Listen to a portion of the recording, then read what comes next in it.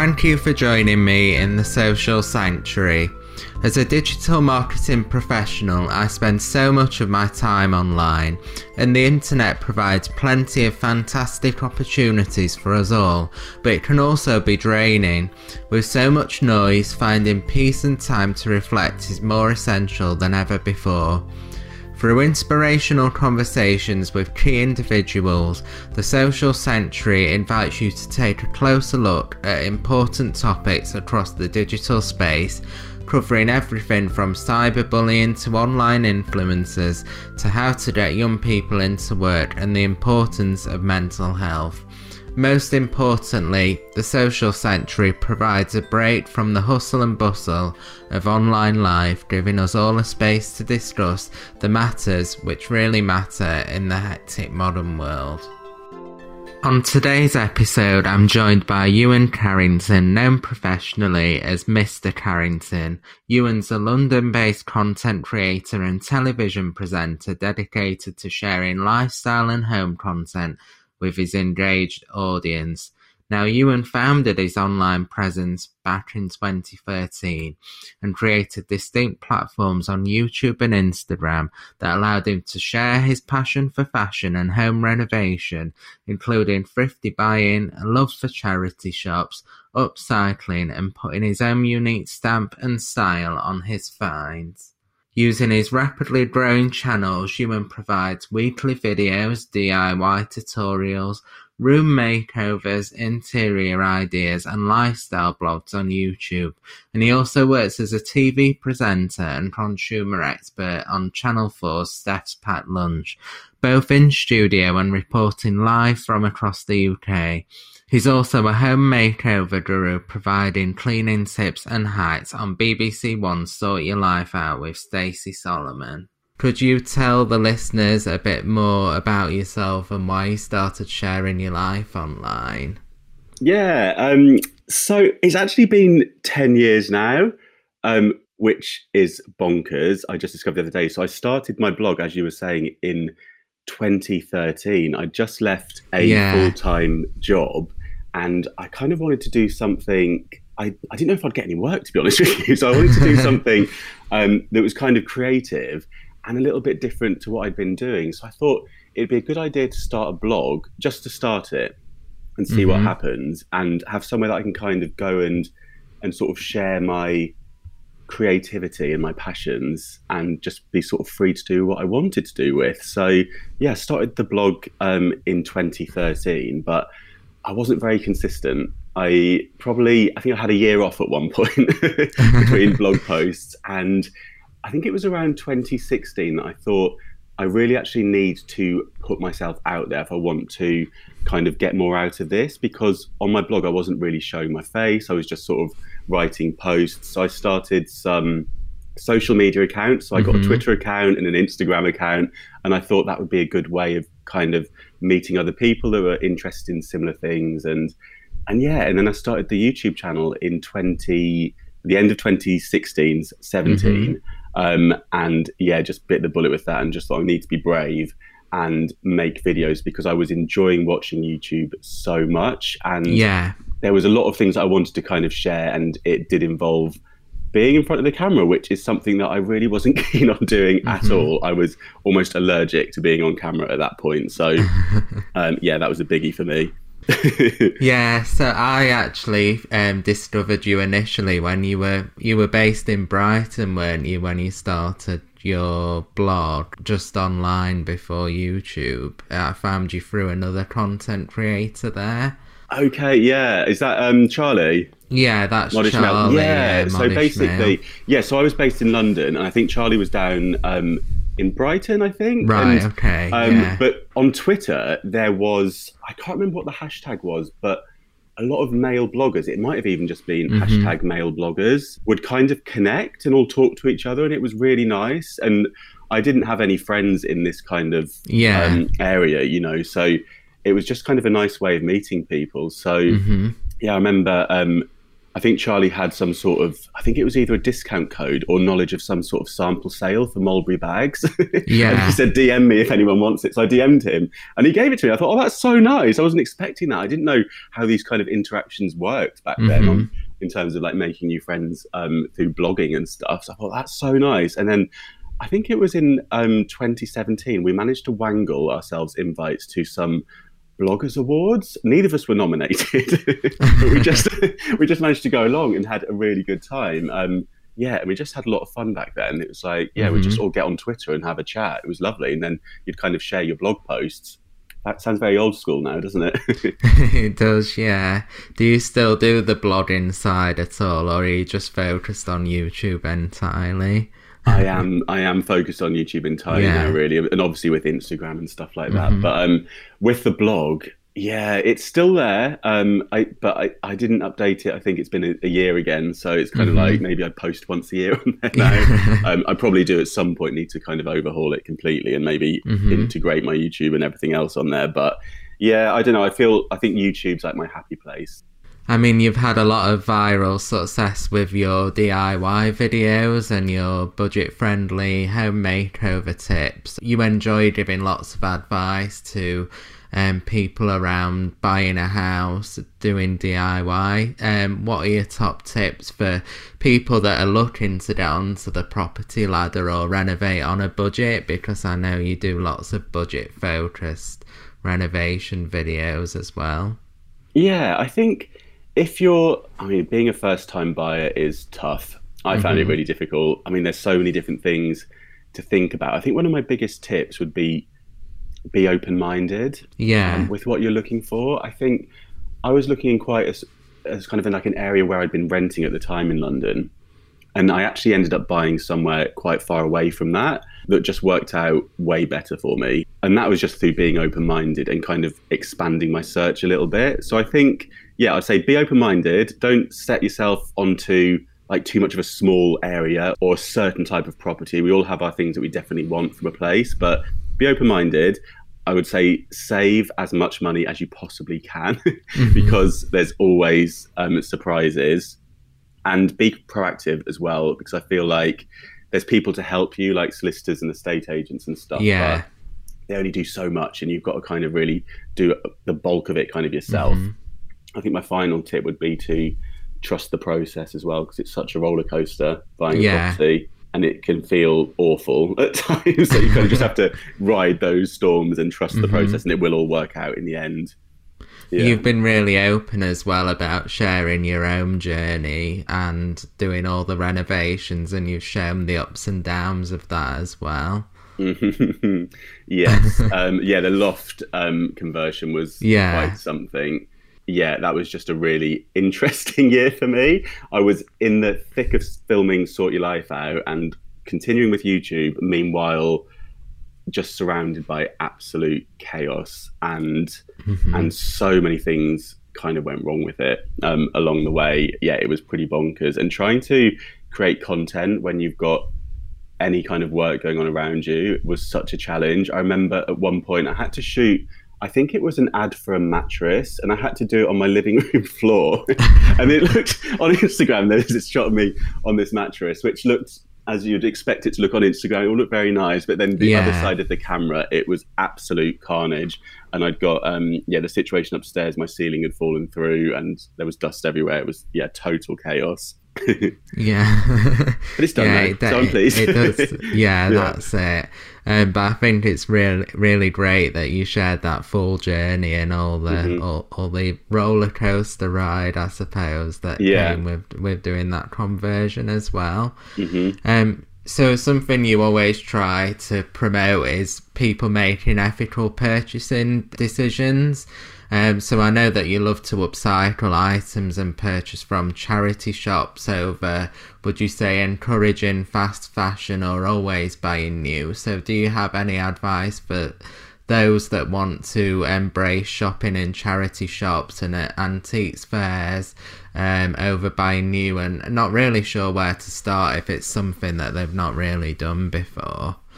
Yeah, it's something that I'm just genuinely quite passionate about it. So I guess I'm not trying to deliberately really encourage people to do it as such. I just kind of am genuinely passionate about it. So I'm more than happy to pop into Primark and get a couple of bits. But I think it's thinking about, if you are buying new, what kind of wear you're going to get out of things, and kind of looking at the value of the item as well. So, you know, I'm very aware that, especially with things like charity shops, not everybody has access to good ones, you know, and so what I can find in a charity shop could be completely different to what somebody else in a different part of the UK can find, and also the price points as well. But I'd say, I think if you are sort of starting out and you haven't shopped secondhand before, I think the first thing I'd say is maybe lower your expectations, because often I'll get comments where people say, oh, you always find amazing stuff. And it's because I swing by a charity shop pretty much every day, only for like a couple of minutes, but I'll just pop in and see what's in there. So I think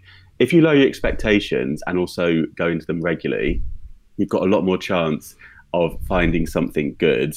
And I'd also say maybe start online as well, because there's a really easy way you can do it, just going through Vinted and places like that. Prices on there seem really reasonable to me a lot of the time, and that's a great place to start if you know what you're looking for.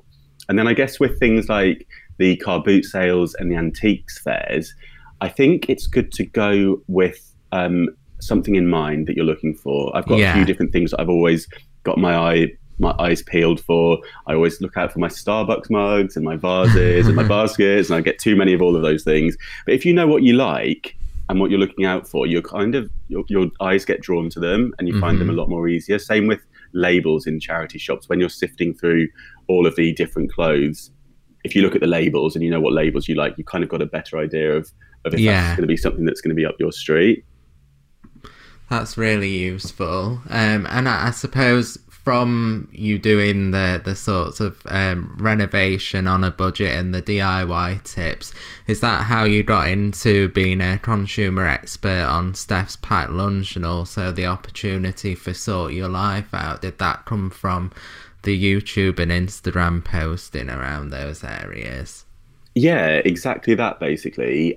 So I'm just trying to think which one came along first. I got an email from the team at Sort Your Life Out saying they were developing this new show and putting a team together for it, and they'd seen some of my videos, specifically my cleaning videos, which I'd just filmed for fun as part of kind of like the various, you know, videos that I create all about the home.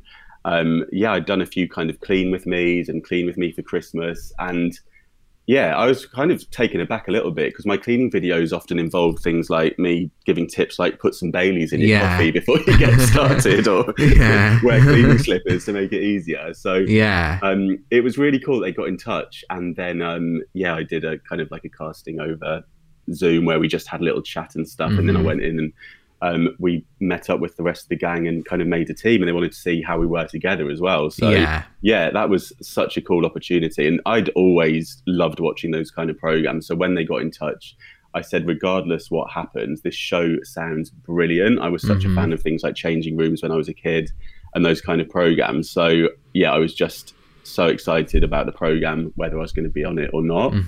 And with Steph's Packed Lunch, they got in touch again. I think they'd seen some of my bargain hauls, because they were looking for somebody that could talk about saving money in the shops.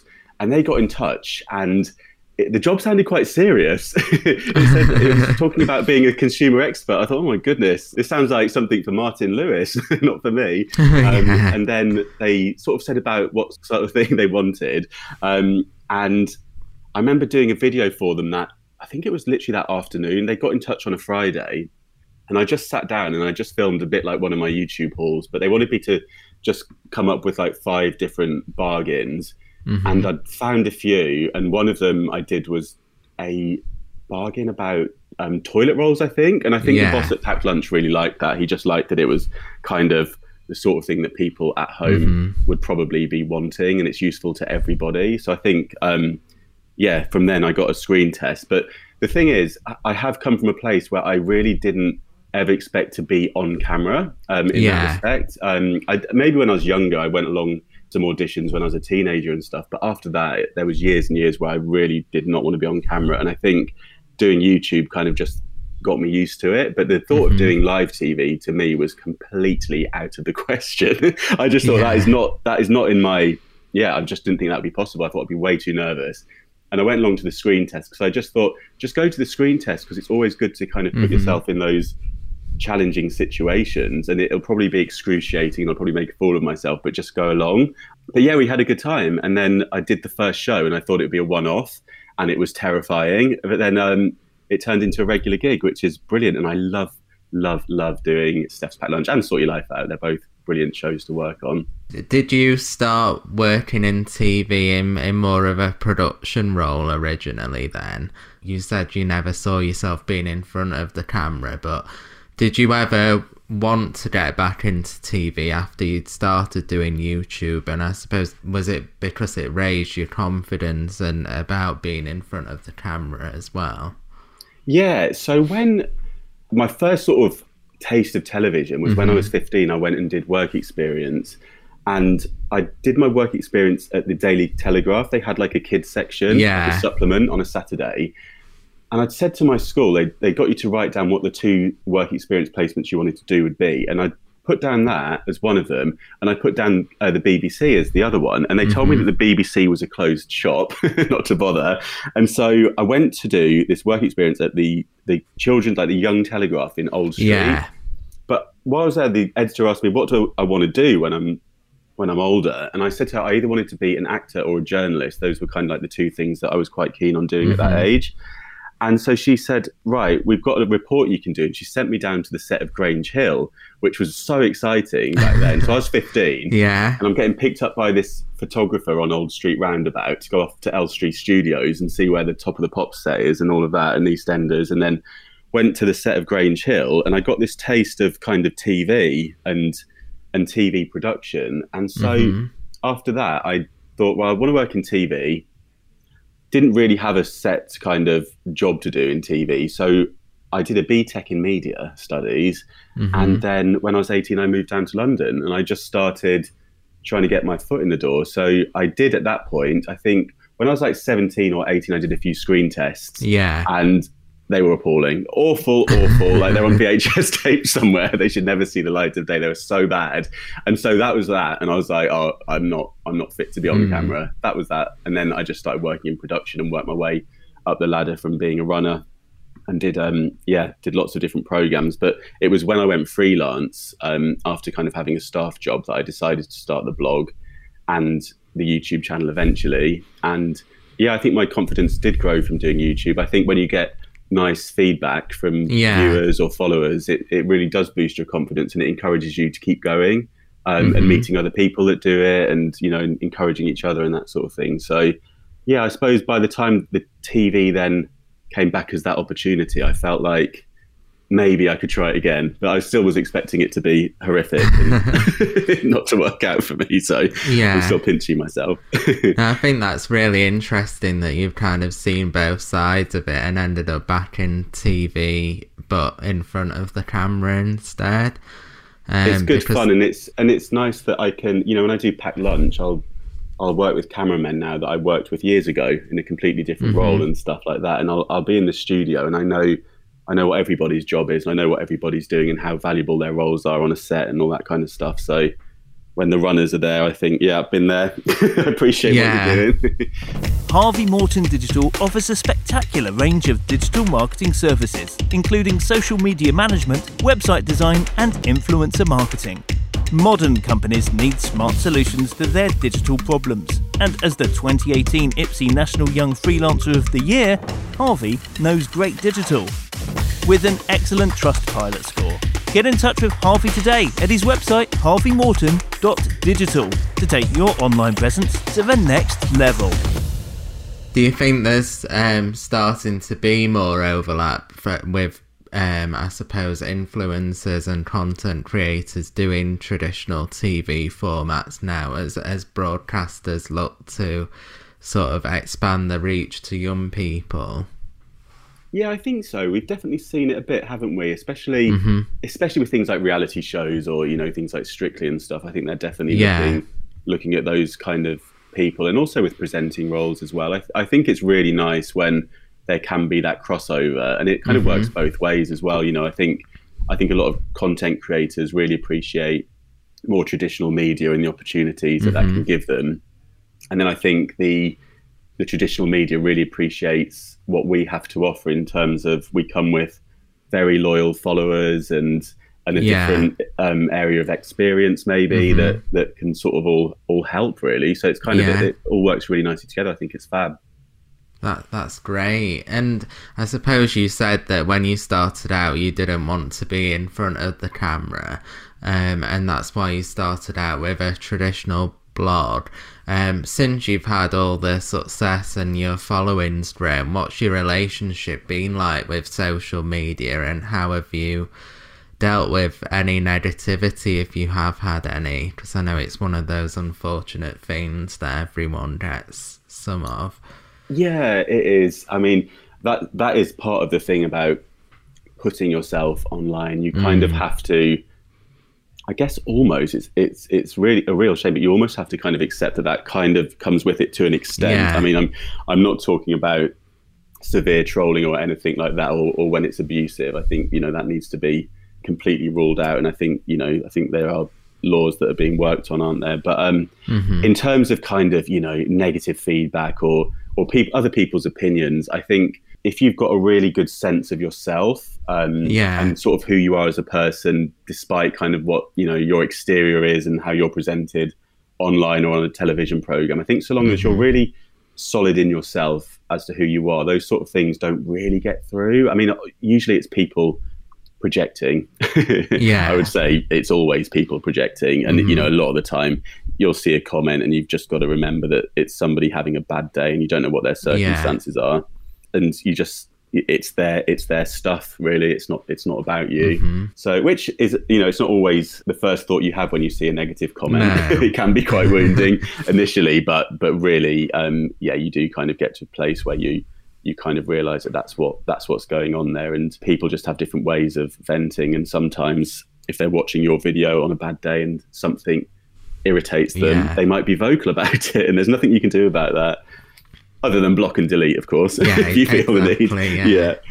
Do you find it hard to switch off as well from being online so much and having that following where you're getting constant notifications? Yeah, I do to an extent. I try to be quite regimented in terms of like how much I'm looking at my phone and things like that. And it's interesting actually, because when I meet up with my friends who do YouTube and stuff, we're actually not on our phones very much. Maybe because we're filming a lot of the time, but I feel like, I personally try not to be on there too much. I try not to do the scrolling and that kind of thing. I'm not particularly into TikTok. I probably should be, but I like longer form content. So I really like, YouTube's my happy place.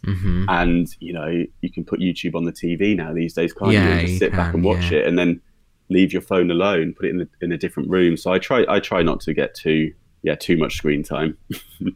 That's probably a good thing that you've got such strict boundaries with it. Yeah, I try to. And I feel like, you know, you've had a really good day when you haven't been looking at your phone much. That's been a good day, I think, usually, hasn't it? Yeah, definitely. And you mentioned earlier as well that when you started it felt unusual to meet other content creators online, because back then it was more unusual for those like online friendships to form. But you've featured on lots of different channels and with different content creators. So I had Luke Catlow on the podcast previously, and I know that you're on his channel quite frequently. So have you found that it's been online has allowed you to have a lot more of those friendships with other content creators, and to be able to bounce ideas off each other and create a support network, I suppose, because you're all in the same position?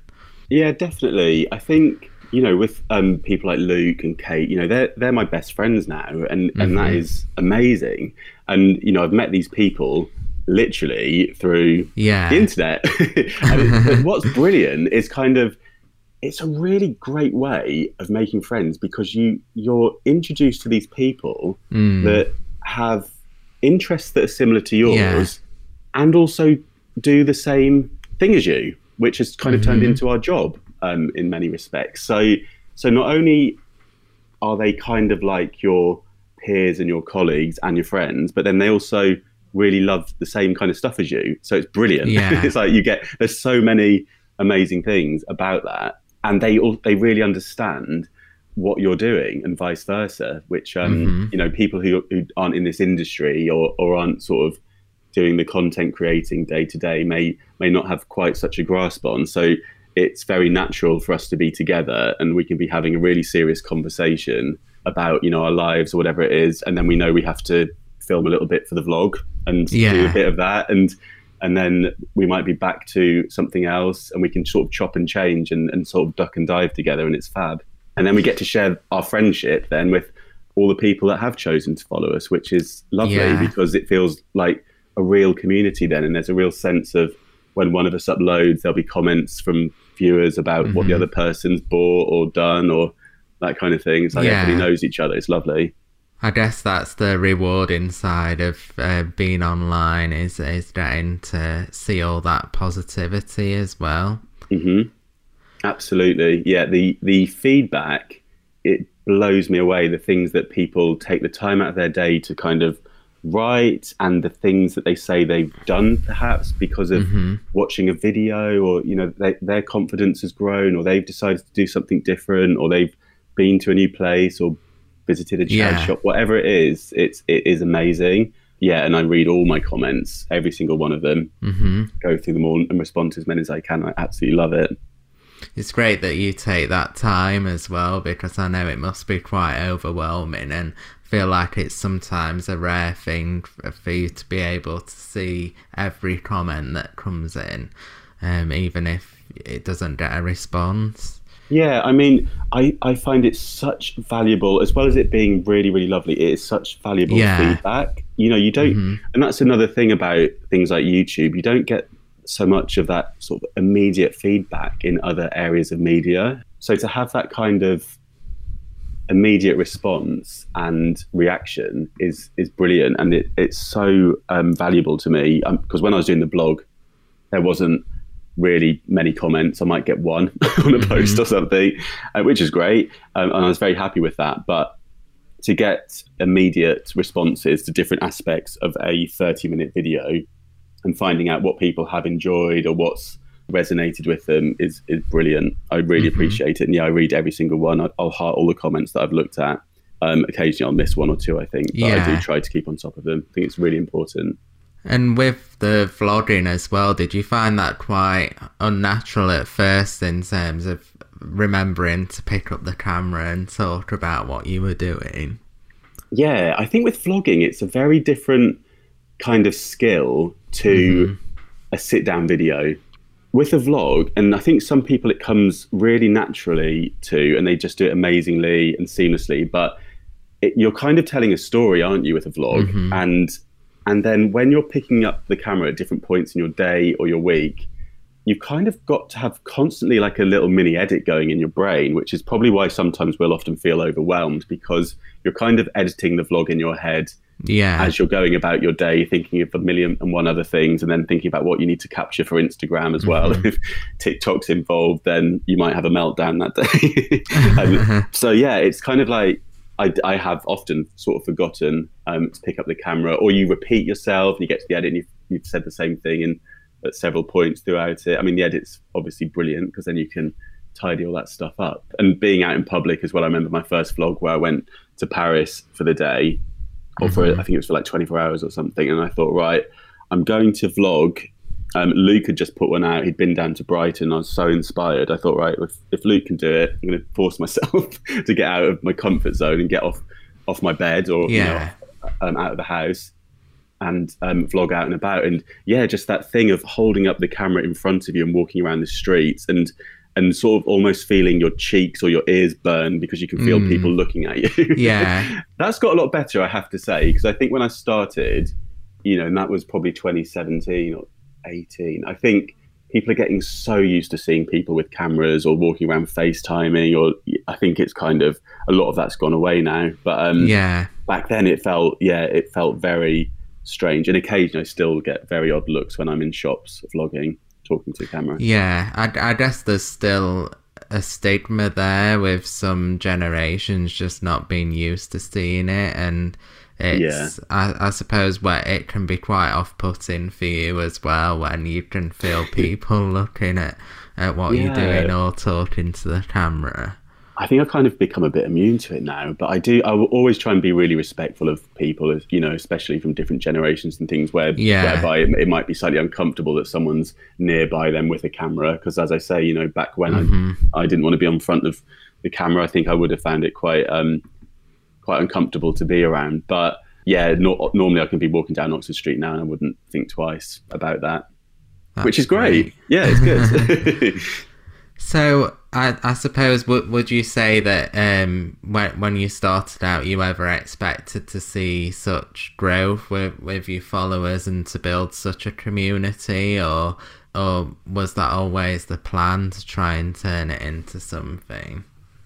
I mean, I always had kind of milestones in mind, I think. But I remember just having this number of 44 subscribers. Yeah. And because at the time as well, I was just cracking on with my YouTube. So I wasn't really sharing it with things like friends and family. I was just getting on with it. So I wasn't, you know, sharing it on a personal Facebook page or anything like that. So I knew that all these 44 people were people that had found me from searching for the video content, as opposed to, you know, someone that I know watching me. So I was so excited that there was 44 watching and coming back. And then some of them had subscribed, and so they were returning. And when the comments started coming in, so excited. So that just kind of spurs you on. And I remember celebrating 100 subscribers, 1,000 subscribers. I mean, honestly, I was a nightmare. I was put it all over Twitter and Instagram every time there was a new milestone. I still like to do that because I think it's important. I think you do work so hard at this. So it's kind of like a nice little way of celebrating kind of how you are sort of growing, I guess, a way of measuring that. But I've also always said as well, it's really not the be all and end all, and you can have all sorts of different numbers of followers and subscribers, and that isn't what's most important. I think it comes down to the content and the engagement. And I'd always rather have a smaller amount of subscribers or viewers if the engagement's there, you know, so if they're genuinely enjoying watching. I think that's way more valuable than going viral with something. Yeah, exactly. And do you think there's a lot of people that want to still chase those numbers over building a genuine community? I think there probably is a bit of that still. I think there is still sometimes that thought that maybe more followers equals more whatever. And I don't know quite what that is, whether it's more kind of status or more, I don't know. I actually don't know. Because as I say, you can have the followers, but the views might not match up, or the engagement. So I don't know. I think with things like TikTok, it is very easy, not very easy, but there's a lot more chance of going viral than it was back when I started on things like Instagram. There wasn't things like Reels where you'd suddenly blow up on there. Instagram was a very hard place to grow on, I felt, at the time. And I was very aware of other people who had bought following at that time as well. But with YouTube, it's kind of like, again, it's like a steady growth, but I think that's really good and has worked in my favor in a way, because it's meant that I've been able to kind of shape the content that I do as I've gone along, rather than blowing up and then going, oh, my plant video's blown up, I need to just do videos on plants now, or that sort of thing. I've been able to kind of like really shape it depending on what people have been enjoying along the way. That's great. And like you said, it I suppose without that natural growth, you might have not got some of the opportunities you've had. What was the first big opportunity you remember that came from you starting to share your life online, and what's been some of your favourite collaborations that you've done over the years? Ooh, I think in terms of big opportunities, I think for me, it's been when I remember when I was starting off, and you'd get things like, you might get sent like a shampoo to review on your blog. And I found that so exciting that I was getting sent a bottle of shampoo to talk about. It was brilliant. And then I think as I sort of started doing more kind of lifestyle and interior content, I think for me, it was really exciting when Rust-Oleum got in touch, the spray paint company, and they invited me to an event. And I think that was one of the first. I've been to a couple of events. I've been to another one from a paint brand as well. I think it was Reeves Paint that did like watercolor paints and things like that. And so I'd been to an event with them in Manchester, but then this one from Rust-Oleum was fantastic because it was kind of like a creative workshop. So I met some people there that were all doing similar stuff to me, all into upcycling. The PRs were lovely. They sent me loads of cans of spray paint I could use for my DIYs, my upcycles. And I think that for me was, that was like a real turning point, because I thought, oh, this brand's really interested in these videos that I'm making. And then they featured me in their kind of magazine that went through people's letterboxes. I think it either went through their letterbox or it was maybe like a little pamphlet that was inside of like a home magazine. Yeah. And in there, I was featured alongside Grillo Designs and Dainty Dress Diaries, and then connected with them through being in that. And they're still really good pals of mine. So, yeah, I think that really kind of made me think, oh, this is great. You know, brands might actually want to work with me in that kind of way. And it's been brilliant since then, because a lot of the brands that I work with really feed in nicely to the content that I'm doing in terms of that kind of home environment stuff. It's great. Amazing. And you mentioned earlier as well that you managed to get an invite to a Bloggers Awards when you first started, and you went on to host the Blogosphere Awards. Was it last year that happened? Yeah, that was an incredible opportunity. Yeah, so myself and Luke hosted the Blogosphere Awards, which, I think we were both pretty nervous about, because there was a lot of awards to get through and a lot of names nominated, a lot of names to say correctly and get through it, and also not muddling up who we're announcing, because that could be disastrous. But we thoroughly enjoyed it. And what was so nice is we were in a room full of people. Loads of those people were people that we knew or we love following, and we love their content. So the atmosphere is always fantastic with Blogosphere. They're called Be Creator now, aren't they? And that was such an amazing opportunity. And again, one of those things that didn't think I'd be doing, public speaking like that. No, would you say a lot of the opportunities you've had have come from pushing yourself out of your comfort zone as well?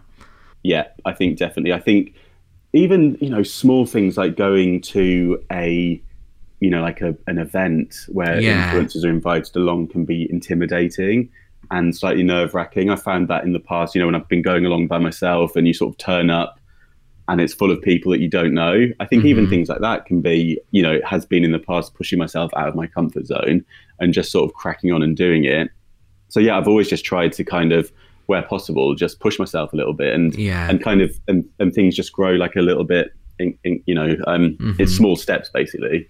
Same with the vlogging, just started off hitting record and feeling incredibly nervous, sat on my bed or in my kitchen. Yeah. And gradually kind of building up that confidence to go out and about. And then eventually I was doing it for Packed Lunch, where I was out in the shopping centre in Birmingham city centre talking to a camera with people all around me, having to zone out.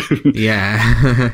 Where do you see yourself in 5 years' time? Do you plan to keep growing your social channels, or would you like to transition more into doing even more TV shows in the future? Ooh, I mean, I will always keep making my YouTube videos. I think that's kind of like my happy place, and that's somewhere that I'm really focusing on. So I really do want to kind of continue building on that and just carrying on with that brilliant kind of community that we've got going there now. So that is kind of my priority. But the TV stuff, I'm thoroughly enjoying it, and I would love to do a little bit more. I'd actually really love to go back to the US and do a little bit more with them. I did a pilot over there, which I really enjoyed doing, and I'd love to do more TV over there if the opportunity came up in the future. Yeah, that'd be amazing. Just to finish off, if you could give your 13-year-old self one piece of advice, of thinking back to just before you started doing that initial work experience, what would it be?